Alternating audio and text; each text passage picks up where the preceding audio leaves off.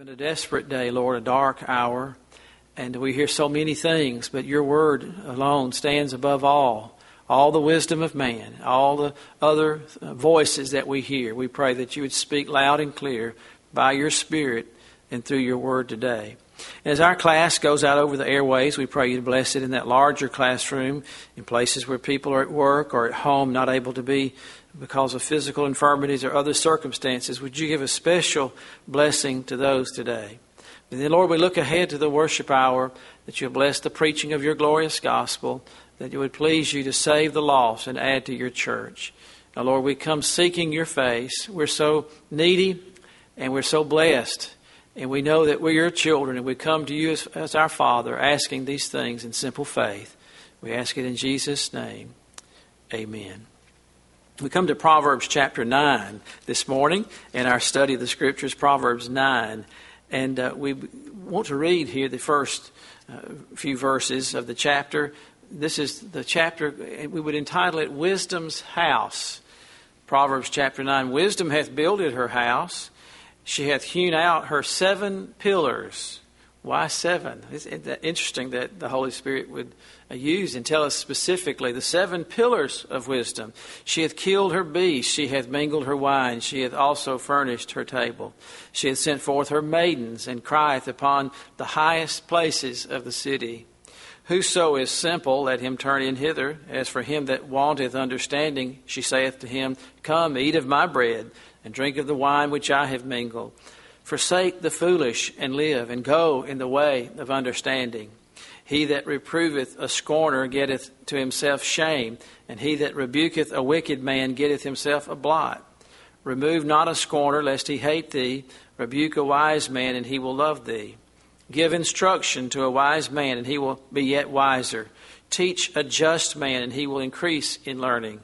The fear of the Lord is the beginning of wisdom, and the knowledge of the holy is understanding. For by me thy days shall be multiplied, and the years of thy life shall be increased. If thou be wise, thou shalt be wise for thyself, but if thou scornest, thou alone shalt bear it.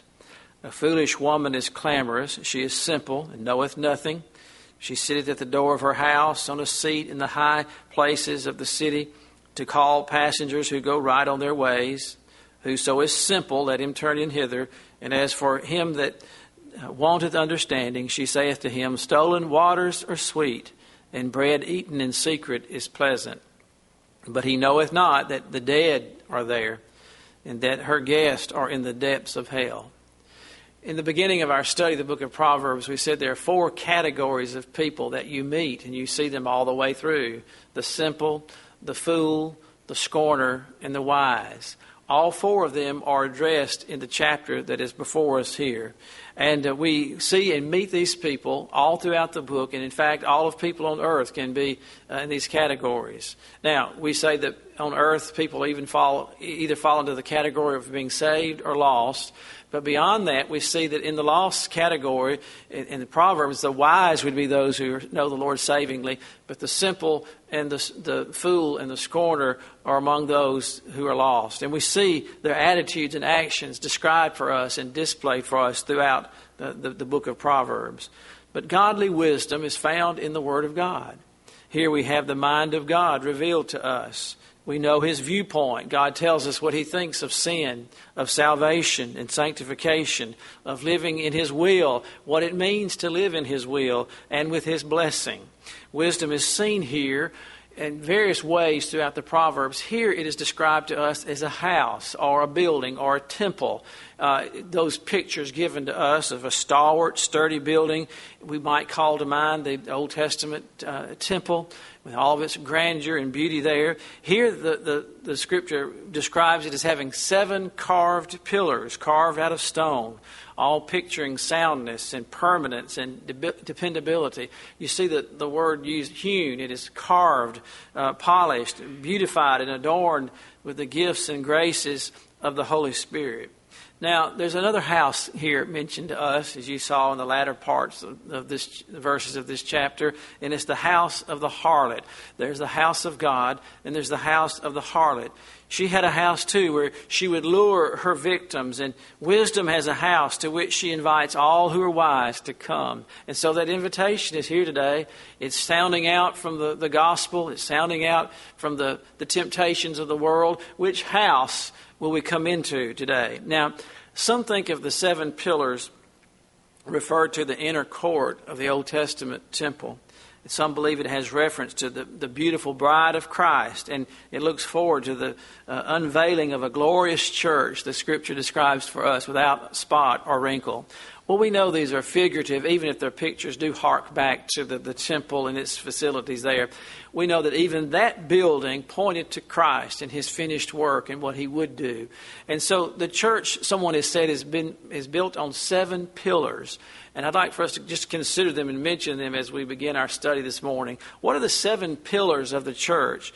Well, the first pillar would be salvation. There's no one truly in the church of the Lord who's not been saved. Only saved people were given membership to the early church. And as you study the book of Acts, you see that. And then the pillar of baptism, which is a sign of God's people, baptized by immersion, publicly confessing their faith in Christ and obedience to the Lord, identifying themselves with the Lord in His death and burial and resurrection, gladly, publicly. The Bible says that we should confess Him before men, and those that confess me before men, I will confess before my Father. And that's one of the first ways that a believer can do that. And so not only the pillar of salvation and of baptism, but the church is built on the pillar of doctrine, of sound doctrine, the teachings of Jesus Christ that He committed to the apostles, and the essential part of the structure of the church. A building is only as strong as the structure that holds it up. And the structure of a church is its doctrine. Then the fourth pillar is the pillar of fellowship. We see there, again, in the early chapters of the book of Acts, and then described to us all the way through. They loved and cared for one another and met one another's needs. And it wasn't just fellowship of having a potluck supper, but although they did share meals together, but it was a constant working, laboring together, side by side, shoulder to shoulder. And then that leads us to the breaking of bread. That in our own service tonight, we'll be observing the Lord's table, the memorial supper, remembering the Savior's work on the cross in obedience to our Lord's command. And then the sixth pillar, the pillar of prayer. And we notice, especially in the book of Acts, that often the meetings of the church were characterized by prayer. And much of what was done in a service would be calling on the name of the Lord in prayer meetings. The early believers realized that they had access into the Holy of Holies, that the work of Christ had made the way clear for us to go there. That was denied in a certain way to Old Testament believers who could never go to that place. But now we're to come boldly before the throne of grace. And then the seventh pillar, the pillar of giving. How they lavished what they had, how they shared it upon one another in compassion for the poor. So we see these 7 pillars that we see very clearly in the early church. The pillar of salvation and of baptism and of doctrine, of fellowship, of breaking of bread, of prayer, and the pillar of giving. Well, Paul said in Ephesians 3 verse 10 that that the New Testament, the principalities and powers in the heavenlies can see the manifold wisdom of God displayed in His church. Now, the world doesn't look very highly upon the church. They think what we're doing is foolish, and your giving, your attendance, and all the part of your life that is taken up with the work of the Lord and His church. But the Scripture tells us the wisdom of God is displayed or shown in His church. And it tells us even other amazing things, that the angels look into the church, they peer into the church and what is going on in the body of Christ to learn of grace and salvation, those things that they have not personally experienced. Well, 7 in the Bible, we know this, is the number of perfection, isn't it? So God's wisdom is perfect, isn't it? His way is perfect. His doctrine is perfect. And so we come to this book knowing that it is the Word of God, the revealed mind of God, and that it is perfect, that His Word is above reproof. It will endure throughout the endless ages. And as the psalmist says, whatever you say about anything is correct and right. Once you have that settled in your mind, when you come to the Word in study and prayer and preaching and hearing it, whatever God speaks to you through the Word, you put yourself under that. Oh, Lord, you've spoken. It is true. That's why we say amen to that. Lord, that is true. May it be true in my life. Well, the Bible says wisdom has builded her house, and she's hewn out her 7 pillars, these precious, precious things of the Lord. Verse 2 tells us she has killed her beasts. What a strange thing. What does that mean, Pastor? Well, in the Old Testament, the whole Old Testament system was a sacrificial system, wasn't it? The blood of bulls and goats, although pointing, they were pictures, object lessons, the innocent being slain for the guilty, blood being shed, how horrible, how gory. Now, none of us would say that was a beautiful service. Some might leave a New Testament church service with its simplicity of prayer and singing and preaching and the ordinances maybe displayed. What a beautiful service that was. And without being sacrilegious or disrespectful, I don't think anyone could come from the temple sacrifices and say outwardly as such, what a beautiful service that was. Because of the blood, the smell of the burning of flesh, and all that pertained there. Now, in a sense, to the mature believer who looked beyond the outward and who knew, and some of them knew the finished work of Christ, and they were looking forward to Christ, it was beautiful. Even as we sing of the old rugged cross, a wondrous beauty I see, we know that the gore of our Lord on Calvary, what He suffered for us, the suffering and shame, was not beautiful to the human eye, but what it accomplished is a glorious and wonderful and beautiful thing for us. There's great beauty in the work of our Lord. She has slain her beast. These pictures of our sin being dealt with, paying the debt of our sin to God. Every person is born with a debt of sin. It's a debt you could not pay. If you yourself were personally responsible for the United States debt, can you imagine such a thing? We couldn't write it down on a piece of paper. We can't even fathom how many numbers trillions are. When you get past 1,000, it's mind-boggling to me. 100,000 or 1,000,000, I can go with it, at least in theory, after you get through them. But when you get to the billions and the trillions, I'm sorry, you've lost me.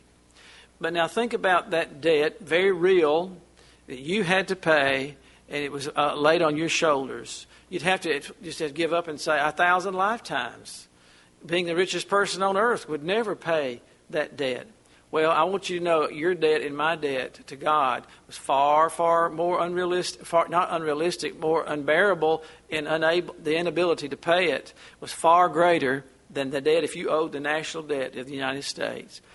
You could never pay it off. You could never do enough good. You could never slay enough beasts. And so finally, if the United States debt was put on your shoulders today, you'd throw up your hands and say, I'm sorry. Do with me what you will. I can't pay it. That's the sinner, isn't it? That's the picture of this. I'm sorry. I can't meet perfection. I owe a debt of perfection to the holiness of God. I can't be perfect. A sin is ever with me. And so the sacrificial system shows us our debt that we owe that must be paid. It was foretold throughout the Old Testament. From the moment of man's sin in Genesis 3, the promise of the Redeemer was given by God to man.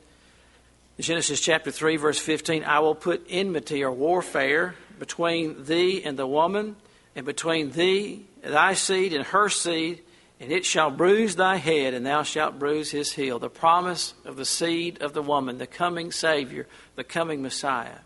Well, the sacrifice is complete, I'm glad to report to you this morning. There's no need to bring a lamb or a bullock or a turtle dove or any other blood of an animal to the Lord's house today. It would avail nothing because, you know why? If you brought the blood of bulls and goats today, of all the perfect, spotless ones on earth, we'd have to say it is not sufficient. It is not needed. Why? Because it is finished. It is finished. The work is done. No more offering of innocent lambs and rams and bullocks. Christ has met and satisfied the demands that God commanded of perfection and our great lack, our great need of imperfection. That's what the word propitiation means, that he is satisfied, that Christ's work satisfied God's wrath against sin and the perfect standard, the perfect law of God. Now the door is open. Wisdom invites us into her furnished table, and the table is set for us. When we observe the memorial supper, the Lord's Supper, we are reminded of the wisdom of God in devising salvation's plan. Oh, the love that drew salvation's plan. Oh, the grace that brought it down to man. We couldn't have devised. Look at man's attempts to draw up a plan of salvation. When you think about the world's religions, how futile, how pitiful. There's no salvation in them. They're all based on works. There's no removal of sin. Those who follow other religions have no assurance that sin is removed or forgiven or cleansed. There's a continual offering, a continual coming, a continual giving.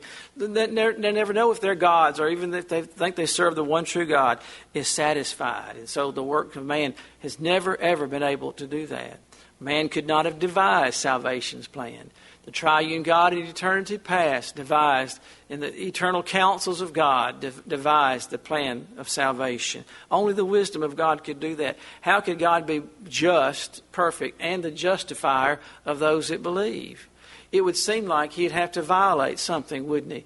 If he were to say, upon our death, we stand before him, you come on into heaven. How can we do that? We're sinners. The Scripture clearly tells us his eyes can't look upon sin. He's going to either have to violate his holiness or his justice or some other of his attributes. Well, what are we going to do? We have a problem here. We're sinners. All of us know that. And the Bible tells us that, hopeless and eternally lost. But if we want to go to heaven, there's no way we can on our own. So what's God going to do? Only God could devise a plan. God had to become one of us. And so God the Son took on a body, took on flesh, and became one of us. He came to this earth and totally satisfied the legal demands of the Old Testament and the Old Covenant. He lived a sinless life and has satisfied the wrath of God so that our sins have been paid for. Somebody had to pay for them. But you and I paying for ours, what is a sinner paying for sin? What will that do? This doesn't do a thing. But Jesus Christ, the perfect Son of God, has paid for our sins and made atonement for us. We could not have devised it. And so God has made atonement for our sin by the blood of his precious Son, the Lord Jesus Christ. Well, we see that she's furnished her table there in verse 2. The banqueting table, the banqueting house. The Old Testament tells us his banner over us is love. The law of Christ is sweeter, and the love of Christ is sweeter than wine. The gospel is sweet to a sinner's ear. I painted a bleak picture of the national debt and your debt. And it is a bleak picture, isn't it? But then we hear one has come and has paid it for us. Now, if you had heard that you owed the national debt and you suffered and languished under that and the threat of being imprisoned and incarcerated or even put to death for it if you couldn't pay for it, what a horrible weight. And then you hear that someone has paid it for you. My, there'd have to be a great somebody to pay the national debt that you owed. Can you imagine how sweet that sound would be to hear that my debt is cleared? My way is opened up for me. What a sweet sound. And so the gospel in its first news is bad news because we're sinners and we have a great debt. And then this good news comes. Oh, amazing grace, how sweet the sound. It is a sweet sound that our Savior died for us. Well, wisdom has furnished her table. Now, the church sounds out the invitation, whosoever will may come. What an invitation to receive. You might receive an invitation to the Queen of England to tea at Buckingham Palace. I'm sure you'd be proud about that. You'd worry about what you'd wear and what you do. Do I bow? Do I go? Do I whatever? Your way has been paid and you've been summoned to see the Queen. What an invitation. Or the President of the United States to come to a state banquet and sit in the place of the guest of honor. And we'd think, what an invitation. I'm sure even if you couldn't go, you'd frame it, you'd show it to people, you'd put it on the mantle or on the bulletin board and just think about it. But think about this invitation. Whosoever will may come. Now, I'll tell you one thing. You won't get into Buckingham Palace except your name is on an engraved invitation and you show it to the right person and get in by the right door. And the security of the White House, you won't be able to get to a state dinner without the right invitation, with your name on the list and checked and vetted and all the rest. But this invitation, you can put your name on it. Whosoever will may come. Think of it. To the most glorious meal and most glorious banquet in all the world, and whosoever will may come. The table is well supplied with everything you could ever desire. Our hopes are met in Christ. The soul's desires are met in Christ. The meat of the gospel satisfies, not like the fairy tales of religion and the fairy tales and the stories of earth all around us. Oh, we hear some novel or some moving thing, watch some interesting program or some news event or some documentary, and it's interesting and it piques our interest. But there's nothing like the gospel. The meat of the doctrine of the Word of God is unfolded to us. This manna is sweet to us. The promise of direction and blessing in this life and the promise of life to come. The water is everlasting. It quenches our thirst, as the Lord told the woman at the well. The water from this well, you can drink from it and you'll be thirsty again. There's nothing on earth that will satisfy. But the water that you'll find in Christ Jesus opens up to a well of everlasting water. There's the Lamb slain, the Passover Lamb of which we partake by faith. His flesh is meat indeed. His blood is drink. And the ordinances of the church show this, that the work of our Savior, the accomplished work of our Savior. And they're just memorials to us. They don't add to what He's done. They have no saving efficacy, but they bring it home and clear to us because we have short memories, don't we? We need to be reminded. We need to be jarred from our lethargy. This is what Christ has done. These simple elements of the unleavened bread and the fruit of the vine, these are pictures of His body and His blood. When a believer follows the Lord in baptism, the watery grave, our Lord was buried, died and buried and rose again for us. And we are raised in Him to walk in newness of life. Well, verse 3 tells us, she hath sent forth her maidens. She crieth upon the highest places of the city. Now, we're saved to go forth and give out these gospel invitations. How sad it would be that the banquet is ready and prepared and people don't know about it. That's the great problem, isn't it? The banqueting table is spread. The door is open. The Lord is inviting, and so many people are ignorant. We're to sound forth the gospel invitation. We're to advertise it. We're to herald it. We're to preach it. We're to invite personally people to come in. I wonder why so few believers invite people to come with them to church, to a banquet. Every time the gospel is preached, the banqueting table is opened up. Oh, you've been to an old-fashioned diner. There used to be, these are days long gone, all across Birmingham. Some of you remember the boarding houses where you could go in and eat if you would. And there would be just home-cooked meals, and Lazy Susan in the middle of the table, and just loaded down turnip greens, fried okra, ham and chicken, all the rest. Just a lavish feast. Some of us remember the old-fashioned diners, such as Britlin's. You all remember Britlin's and then Morrison's and all those places. Anything you wanted just be spread out there. Well, in a greater way than that, the gospel feast is spread every time the Lord's Word is open and His gospel preached. Oh, what a lavish spread it is. There's something here for every sinner. I don't care where you are. The gospel will meet your need. I don't care how hungry you are or where you've come from. The gospel feast will meet your need. And we're to sound it forth. We're to go out to the highways and hedges and compel them to come in. The sad thing, the folks don't even know they need it. They don't even know there's a feast. They're so stupid. They don't even know their great hunger. They're trying to find it in other things. They think their need is another drink or a job. Or there's so many things that may be necessary or they think they need. But the greatest need is the Lord Jesus Christ. And we're sent forth as these maidens are sent out. And she crieth upon the highest places of the city. Oh, we ought to do that. Give out the invitation to come. In Revelation 22, verse 16, I, Jesus, have sent mine angel to testify unto you these things in the churches. I am the root and the offspring of David and the bright and morning star. See what he calls himself? I'm the promise to David. I'm the promise of the covenant to Abraham, Isaac, and Jacob. I'm the end of the Davidic covenant. I'm the root and the offspring of David. I'm the bright and morning star. There's nothing that eclipses His brightness and His glory. And the Spirit and the bride say, come. What an invitation that is. Come, come.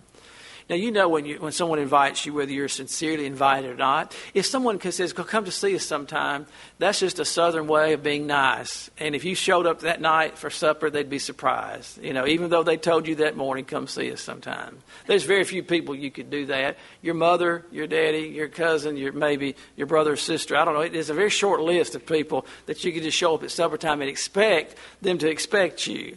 And I don't know why we do that. We try to be sweet and kind, and we say, come see us. And we mean it generally. But at 6 o'clock at night, I have a general appetite, don't you? And so we need it met specifically. And so here he says, the Spirit and the bride say, come, and let him that heareth say, come. Now, when someone's invitation is sincere, because they'll say, would you come Tuesday night at 5 o'clock? We want you and your wife to come. And if they send a written invitation, boy, that's a really big deal, isn't it? They really want to nail it down. And we know but this is, the Lord has done everything on earth to invite people to the Spirit and the bride. The church says come. The Holy Spirit says come. Let him that is athirst come. That includes everybody, doesn't it? And whosoever will, let him take the water of life freely. Wonder why so few do. The invitation is clear. And we need to make it clear and plain. We sing those old gospel songs that make it clear and plain. Christ receiveth sinful men. Doesn't he do that? And so we need to tell folks that. In verse 4, it covers all categories of people. Are you simple? You're just naive? You don't know one thing from another? You've been deluded into thinking things that aren't true? Well, you can come. If you realize that's your circumstance, look what he says there in verse 4. Whoso is simple, let him turn in hither. The answer to your simplicity. Some might hear the gospel and say, well, I just don't know about that. I'm not sure. Well, you need to come. You need to consider. You need to hear the gospel. Whoso is simple, let him turn in hither. As for him that wanteth understanding. Do you wonder about these things? Where you came from? Where you're going? Who God is? What is this about salvation? Come. Come to the banqueting house. That's where you're going to hear it. And drink of the wine which I have mingled. The Holy Spirit is here to teach you. Now, we're feeble and frail, don't know very much, and we're not inviting you to ourselves, okay? We're not saying that we are the epitome of all wisdom and of all knowledge and that we're the greatest example of what we're talking about. We point you to Jesus Christ. In the best way that we can, in the clearest means that we can, we simply want to take His Word and show you what He has said. The Holy Spirit is here, and I rely very heavily on Him as I teach this lesson, as I preach the Word of God, because I realize that only the Holy Spirit can show you these things. I can talk to you as a man to a man or man to a woman, but only the Holy Spirit can awaken and teach these things to your spirit and to lead you and guide you into all truth. But you know what? I have every confidence that He is here today. I have all confidence in this book and in the Savior behind this book and His precious Spirit that He's here. Do you know what? How could you be so bold as to say that, Brother Lamb? Well, I just lean upon the promises of God's Word. And I know this, the Scripture, our Lord says, where 2 or 3 are gathered, there I am. He specifically says, if you don't know where I am, where my people are gathered. Well, as I look around, I see the Lord's people here today. So I know He's here too. And where He is, the Spirit of God is showing and pointing and convicting and convincing and saving and sanctifying. Oh, what a glorious thing. Not because of Chris Lamb or Glen Iris Baptist Church or the Sunday School of the Air. It's His gospel. It is His Word. And the Father honors the Son, and the Holy Spirit honors the Son. The Holy Spirit doesn't even speak of Himself. He glorifies the Lord Jesus Christ, and so should we. Now, you may not fully understand the wisdom of God in the gospel, and that's all right too. I would say, Lord, the Bible says, has an answer for that as we prayed. If any of you lack wisdom, Lord, I don't understand what it means to be saved. I hear what that man is saying. I hear the facts of the gospel, but I need to know from me personally. I was in that place. I was raised in the church, heard these things, and still was ignorant of personal salvation, of myself being saved until the Lord showed me the gospel that I needed to be saved personally. Well, you know what? If you're in that stage, I would invite you, Lord, pray, ask Him. Show me, lead me into truth. Show me the gospel. You may be simple in your understanding, lacking assurance. You may say, how can I know that I'm saved? How can I know that this is for me? Well, Wisdom's House is the church the Lord has established, and inside His feast is spread. And you'll find the answers to those questions as you go to the Word of God, as you go to the people of God, as you hear His Word preached and Him being worshipped. Where that simple, reverent worship and the full preaching of God's Word is, there you'll find the answers to your heart. The messengers have gone to invite you to come in. And it's no mistake that you're under the sound of the gospel today. Oh, how kind and gracious the Lord is to have arranged your circumstances where you can hear this word today. Again, not because it's me, it is because it's His word. To the weary, there's a message to the weary here. He that wanteth understanding, come. The invitation says, to the weary, come and rest. Do you know that's the invitation of the gospel? You may say, my soul is so tired. I've been to this religion and this church and that church. I don't have the answers. I don't know. I'm wandering. I'm so tired in my soul. You know what the scripture says? Come unto me, all ye that labor and are heavy laden. And the next is such a wonderful promise. I will give you rest. There's rest for you in Jesus Christ. And just as you're resting in that pew, you're not holding up your weight. You're leaning, resting the weight of your body on it. If you'll come to Jesus Christ by faith and rest your soul in His hands, you just put yourself in His hands. Lord, I come to you. I relinquish myself to you. I put myself under your authority, and I come and believe your gospel. To he that is weary, come and rest. You know, the world's religions puts loads upon your back that you cannot bear.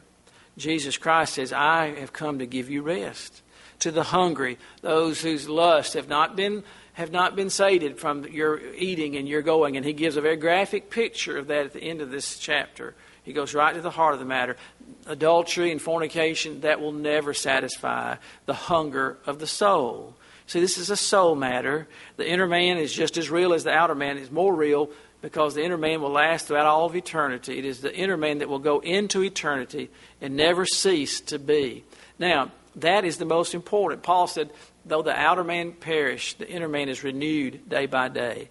Well, your heart, your soul needs to be satisfied in the Lord Jesus Christ. We can picture the church as an inn for weary travelers. Oh, have you ever been traveling and you just thought, if I could have a place to lay my head, I'm so tired, I'm so weary. The church, you can rest your soul there. There's all you need in Christ. Provision has been made. No, nothing has been stinted on. No expense has been spared to purchase the salvation that's so freely offered to you. Now, it was very expensive. Let me tell you, you can't pay your way into heaven. And the price was great.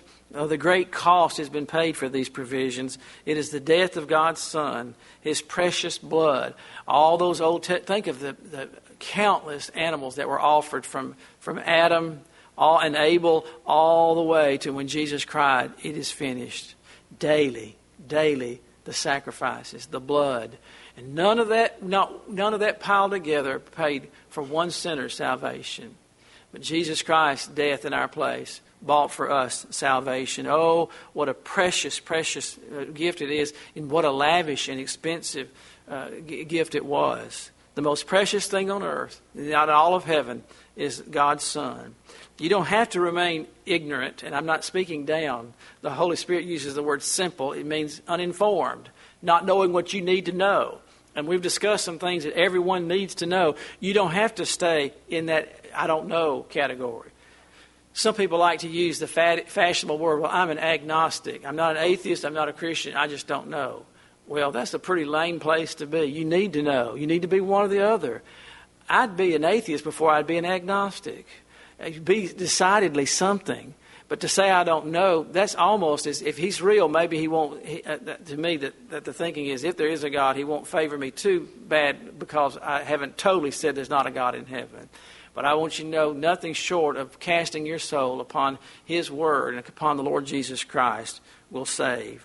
You don't have to have a high IQ. Praise God for that. You don't have to have several degrees behind your name. You don't have to remain ignorant of the gospel. Wisdom cries out to you. Look there in verse 4 of Proverbs 9. Whoso is simple, let him come in. That's an invitation to a specific category of people, to the agnostics and those who said, I don't know, or I'm confused. To the simple, come in. As for him that wanteth understanding, she saith to him, come, come. Oh, no one is excluded. That's the great message of grace, is the message of come. And come to the Lord. And we sing, weak and wounded sinner, lost and left to die. Raise your head, for Christ is passing by. Come to Jesus. Come to Jesus and live. Well, then we see in verse 6, forsake the foolish and live, and go in the way of understanding. Now, gives us a condition to this amazing invitation. We see the invitation come from beginning to end. To all who would come to Christ for salvation, they're told there's a condition here. And do you know there are conditions? This gospel is free, it is clear, it is available, but it does have its conditions. And here we see to forsake the foolishness of your own way. A repenting sinner has to change their mind about the route they're on. I think of the thief on the cross. He started out railing and cursing, just like the other thief, didn't he, at the beginning? But at some point he changed his position, didn't he? This is the promised one. This is the Messiah. And we know he believes that because how does he address him? Lord, Messiah, when you come into your kingdom, remember me. So we must change our position. It is foolish to think that you can gain acceptance by some other way. Why would the Lord have gone to all the trouble to send His Son to die in our place if you could work for it? Would he go to such extent, such a gory death, such a horrible treatment of man, the darling of heaven, to be used in that way, if your righteousness would pay for it? Who would have given His Son? What gracious Heavenly Father would have given His Son if there was some other way? But I tell you, all who come in must come in by the door. Now, everyone that got in this building today, I'm going to tell you, I'm a prophet. I know how you got in. You got in by a door, didn't you? Most of you came in the front door. And I know of several other doors here. There are other entrances. But I'll tell you one thing. If you're inside this building, you came in by a door. You had to get in some way. And no one is in Christ without coming in by the door, and He is the door. A thief and a robber will try to get in some other way, but it's futile. They cannot. You cannot get in salvation any other way. All who come in must come in by the door. Proverbs 28 verse 13 says, he that covereth his sin shall prosper. It's foolish to try to cover your sins. Why? Because God is omniscient. His eye sees everything. The eyes of the Lord are in every place, beholding the evil and good. People try to do their sins at night. They try to sneak around and cover it up and change this and hope that people don't find out. What a foolish thing that is. We cannot cover our sin, not for long. You remember what Nathan said to David when he finally came? The preacher came and called and talked to David and said, David, gave him that little story about the man who so heartlessly killed his neighbor's little lamb and ate it. And it was like their pet. And David got so mad. You know the story. And finally, Nathan said, David, this is you. You're the man. And what else did he tell him about sin? This was done in secret. I'm paraphrasing here. This was done in secret, but it will be shouted throughout all of Israel. And the higher the person is, the more it is. And it was shouted from high. Did you hear about King David? Did you hear? And let me just tell you, you cannot cover sin. The only thing to do with sin is to open it up before the Lord. You don't have to tell me your sin. You don't have to tell a human being your sin. You may need to repent to someone that you've wronged, and that would be right and in line to do. But the confessing of our sin is to the Lord. Lord, you see all things. Whoso covereth his sin shall not prosper. It is foolish to think that you can just cover sin, and cover sin. And then what? If you covered it an entire lifetime and nobody ever found out about anything, guess what? There's a great day coming before whom we must stand, before whom we all will have to do, Hebrews tells us. It'll be open and bare and manifest. It will be uncovered. Now, because of that, and many other reasons, we should deal with our sin now. There will be no hope then. He that covereth his sin shall not prosper, not in this life and certainly not in the life to come. But, aren't you glad for those holy conjunctions? But, the other side of that coin is, whoso, that means the same invitation, whosoever confesseth and forsaketh. These twin graces, confession is saying the same thing that God says about it, and forsaking That's true repentance, confessing and forsaking. What is the promise? Shall have mercy. Shall have mercy. When you see a shall in the Bible, it's God saying, I will. And has God ever willed to do something He didn't perform? When He decided, I'll build an earth, and He spoke and it came into existence, the world appeared, didn't it?